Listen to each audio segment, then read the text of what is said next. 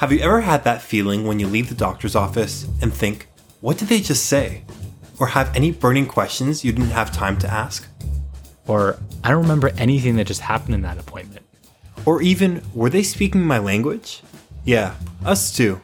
That's where we come in. We're the podcast dedicated to helping you understand what your doctor said about that thing you saw your doctor for in the first place. We understand it can be an information overload. We're here to help. I'm Dr. Josh Fletcher, a family medicine resident at North York General Hospital in Toronto. And I'm Jake Bloom, the person who doesn't know what's happening at the doctor's office. Welcome to Dr. Dictionary.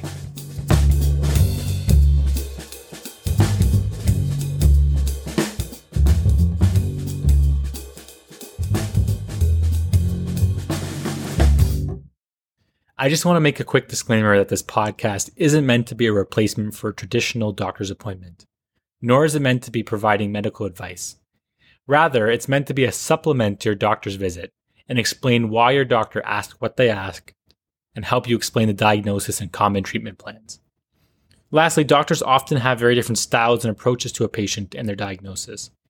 If we discuss a question or treatment plan that your doctor didn't mention, that doesn't mean that they were wrong. This could represent a different in practice style, or simply the fact that your doctor knows you better than we do and has created a treatment plan that better fits your lifestyle. Welcome to another edition of Dr. Dictionary. This is our 4-part series on contraception. In the first episode, we really went into the basics of contraception, and now we're going to be talking a bit more about hormonal contraception. We discussed how this works and how it's related to your periods last time. Can you quickly just mention which options are available for hormonal contraception? Sure. So we have a pill, a patch, a vaginal ring, an injection, and IUD available for hormonal options. There's also an implantable device that will be available hopefully soon to patients in Canada. Keep in mind, the norm is to try different doses of different medications or different methods to find the one that's right for you. So it's not always going to be that we start you on one of these options and that's it. It's very common that we have to try multiple different things. In last episode, you mentioned that there were some non-pregnancy benefits. Exactly. Is that the right way of putting it? Yeah. There are some non-pregnancy benefits to these hormonal medications. Could you remind the audience what those are? So like we talked about in the previous episode, these hormones have other actions in the body too, and will have non-contraceptive or non-pregnancy benefits as well. They can help with the cramping associated with periods. They can help you if you have heavy periods, if you have pain related to fibroids, if you have acne or male pattern hair growth, and they can help regulate your cycle as well if it's initially irregular. They also can lower the risk of certain types of cancer, like ovarian cancer or endometrial or uterus lining cancer. It sounds like a really good option for a lot of people. But are there times when someone shouldn't use hormonal contraceptions? So there are scenarios when hormonal contraception may not be right for you. Your doctor may have asked you these questions or thought of these scenarios before recommending any specific option. Some examples. If you have active liver disease or liver cancer. If you have uncontrolled high blood pressure. If you've had a history of blood clots in the leg or lungs, either you have one now or you've had one in the past. Sometimes if you have a known blood clotting disorder or diseases of your veins or arteries. Certain types of cancers can be dependent on these hormones like estrogen, and we would avoid them in these situations. Some types of hormonal contraception we can't use if you're a smoker over 35 years old. Also, if you've previously had migraines with aura, which are weird visual symptoms you might have before having a headache. And of course, sometimes after having a baby, we wouldn't use specific types of hormonal contraceptions. Now, there may be interactions with some other medications you may be taking as well, and your doctor can help you in this regard. Other than in those instances, are these medications dangerous? No, they are not dangerous. We would not be prescribing them to you if we felt that they were dangerous and if we didn't feel like the benefits outweighed the risks of these medications. However, like anything else, there are some risks and there are some side effects. They may increase your risk of having a blood clot, but this is very low. So this isn't a huge problem, and that's why, for example, we don't like to use them in people who have a history of blood clots. And do these pills prevent people from getting STDs as well? So no. As we talked in the previous episode, STIs, or sexually transmitted infections, are not prevented with hormonal contraception. They help prevent babies or prevent pregnancies, but they do nothing for sexually transmitted infections. I see. Mm-hmm. We still need other methods to protect against them. What are some of the side effects of these medications? Because we're using hormones to help with contraception, there are some side effects that are related to the actual hormones themselves. Now, with anything, it's really important to note that not everybody has side effects. Once we find the right dose of medication for you, you really shouldn't be experiencing the side effects. They come when hormone levels are too low or too high. However, the exception is weight gain, which can happen at any dose. Some examples that you might have: breakthrough bleeding or spotting. Other classic PMS symptoms like bloating, breast tenderness, and mood changes. If the hormones are too low, you can have vaginal dryness. If they're too high, you can have nausea, fatigue, headaches, irritability, increasing in your cramps. Again, once we find the right dose for you, we're less worried about these side effects, but they are a possibility when trying to find that dose. And how do you actually go about finding the right dose for someone? So we always start with the lowest dose possible and increase from there. For some people, that's all they need. They only need the lowest dose. But for others, we might need to escalate to higher and higher doses. I see. How does taking the pill actually work? So there are many different formulations of the pill. A common formulation is a 21-7 pack, meaning we have 21 days of hormones, and then we have 7 days of sugar pills. And this is when your period will be, over those 7 days. And this gives you a 28-day cycle. There's also a 24-4 pack, 24 active days, 4 days of the placebo or sugar pills. Now, interestingly enough, there's actually one version of the pill that you take every single day for 3 months, and therefore your cycle lasts that entire 3 months. And again, this isn't a problem. You actually don't need to have your period every single month. And a pill like this can help decrease some of the menstrual related symptoms and the nuance or cost of having your period every single month. So discussing what option is preferable to you with your doctor and that shared decision-making process is really important. When does someone start taking the pill? So it's totally safe to start the pill the day it's prescribed to you. It can be any time of the week, any time of day, it doesn't matter. However, you're not necessarily protected from getting pregnant right away. If you started right after your period, right after the last bleeding day, then you're home free. You don't really need to worry about another method. However, if you start the pill right when you get it and you're mid-cycle, then you need approximately 1 week of added protection still against pregnancy.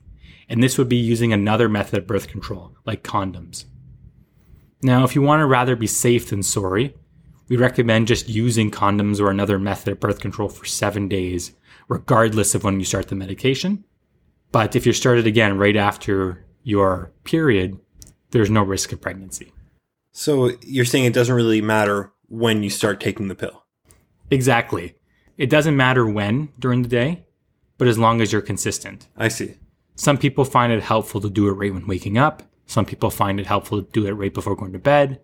Some people have an alarm on their phone to remind them to take the pill. Whatever works for you to remember to take it every single day. And what happens if you miss a pill? So that's a great question, and it depends on how many pills you've missed and the amount of time that's between the first pill and the next pill. If you miss one pill or miss 1 day, or basically missed under 48 hours, you can just retake the pill from where you left off and go from there, even if that means taking 2 pills at once. However, if you've missed 2 or more days, or over 48 hours, then it might not be effective anymore. In this case, you'll need a second type of contraception for 7 days or for a week again, just like you were starting the pill from scratch. In this case, you want to take the most recent pill as soon as possible, even if that means taking 2 pills at once. However, discard any previous pills that you might have missed. If you missed your pills during the last week of hormones, for example, days 15 to 21 of a typical 28-day pack. Then skip the hormone-free pills at the end of the pack, or the last 7 days, and start a new pack the next day. If you're unable to start a new package, then you would need backup contraception like condoms again for another 7 days before you're able to start a new pack. So to summarize, because it's complicated, take your most recent missed pill with the next dose, discard any previous missed pills, use backup birth control for a week, and you may need to skip the hormone-free pills at the end of the pack depending on when the missed pill was. If you miss just one, double up the next day and continue as normal. Now, what happens if you've missed multiple pills and haven't been using any other methods of contraception like condoms? In this scenario, you might be at risk of pregnancy. And I'd encourage you to reach out to your doctor about emergency contraception or about your options moving forward. And our 4th episode in this series will be talking more about this. So let's talk a bit more about the patch and the ring. What are these methods and how good are they? So these are other different ways than a pill to get hormones into your body. They can be placed on the skin or in the vagina, and then you don't have to think about them for 3 weeks. In terms of the ring, the most common one you'll hear about is the NuvaRing. It releases hormones like the pill does into the vagina, and it does a very well job controlling your cycle, regulating how heavy your periods are, and making them occur at normal times, and have similar benefits to the pill. Now, the ring can lead to some local irritation and discharge, but not in everybody. And can you feel the ring during sex? The majority of people say no. So what can you tell me about the patch? So it goes on the skin, either on the arm, the stomach, the buttock, or the thigh. It can stay on for about a week without thinking about it, and you change it at the same time each week. It stays on while showering, while exercising, while swimming, etc. And it can cause some skin irritation around it, but other than that, it's a very good method. The only thing to note, though, is it may be less effective if you weigh over 90 kilograms. And your doctor can help you choose the right method for you if this is the case. And what can you tell me about IUDs? So these are small T-shaped devices that we place in the cervix, or again, the cap to the uterus. They create an unhappy, hostile environment for eggs and sperm. Now, there are different types of IUDs, and in this episode, we're going to focus on hormonal IUDs. In the next episode, we'll talk about the non-hormonal IUD, or the copper IUD. Now, what they do is they release hormones locally in the cervix, in the uterus, and in the vagina. It causes the same effects that the hormones you take through the pill or the patch or the ring do. So overall, they're quite effective at decreasing pregnancy. And so what are the benefits of IUDs? So it's one of the most effective methods for birth control. You don't have to think about it for 5 to 7 years. Wow. It also has other benefits as well. It can help with cramping, can make your periods lighter, and some people actually never get periods again once being put in an IUD while it's still in, which can be quite nice for these women. I've heard they can be very painful to insert. Is that something that's true? So yes, while they can be painful to insert, this pain is time limited, meaning it doesn't last for long. There are also smaller IUDs that we can use for women who haven't had a baby yet. And your doctor will discuss these options with you beforehand before putting the IUD in. For example, you can take an Advil before your appointment, or they may prescribe you medication that you can actually place within the vagina to help with this pain. Are there other risks with getting an IUD? So there's always a risk that an IUD can be displaced or expelled from where it's supposed to be. But this is a small risk and it's highest within the first year of getting the IUD. There's also a risk that when the IUD is placed, a small hole can accidentally be made in the cervix or in the uterus, but this really isn't common. Also, this isn't really a risk, but it can be quite expensive. But keep in mind this is a one-time fee for 5 to 7 years of contraception. Now, another misconception is that IUDs decrease your chance of having a baby in the future, and this is not true. What are some of the reasons not to get an IUD? So again, all of contraception is a shared decision-making process between you and your doctor. We want to help you choose the option that is right for you. Obviously, if you're currently pregnant, then you shouldn't get an IUD. If you currently have a sexually transmitted disease or abnormal vaginal bleeding, it might not be the best time for IUD. We'd want to treat that or find the underlying cause first. We might not also use them if your uterus has a different shape to it, and your doctor will discuss this further if this is the case for you. Now, it's important to note, though, that since the hormones in an IUD are only being released locally, it won't have such a huge effect in other parts of the body like the pill would. It won't really help you with your acne. It won't really help with the symptoms of PMS like that bloating that you might already have or the breast tenderness. If these are more worrisome to you and you really want help with these symptoms as well, then an IUD might not be the best option. Or you might look for treatment elsewhere other than these hormonal options. What are some of the side effects of an IUD? So when we first put it in, you might have some irregular bleeding.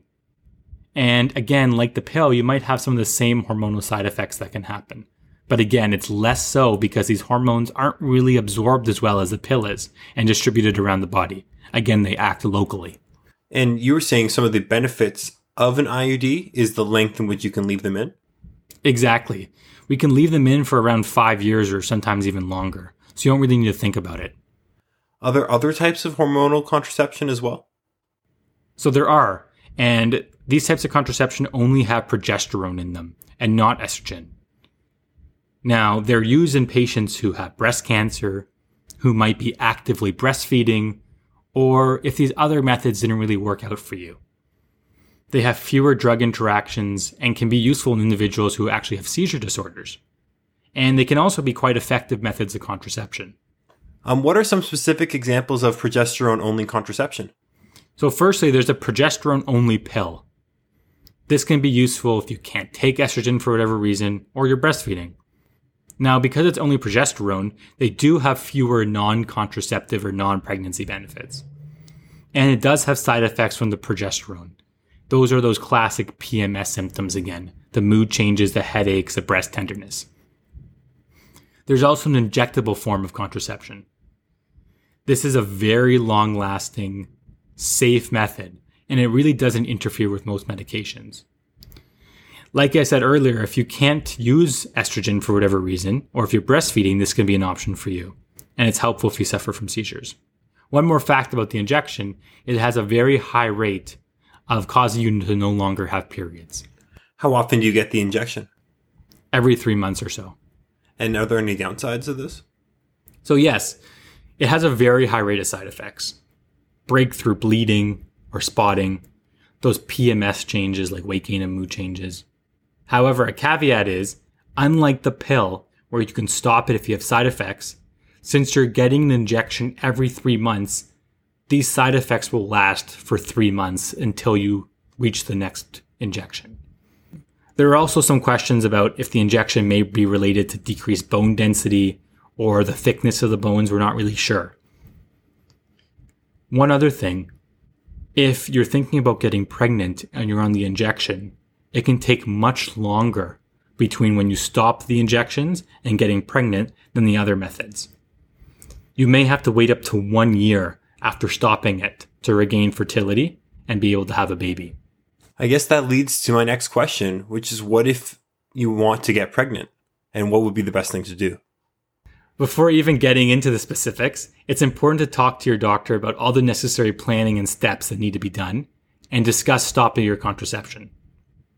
Depending on the method you use for contraception, there may be a different amount of time it takes to get your fertility back.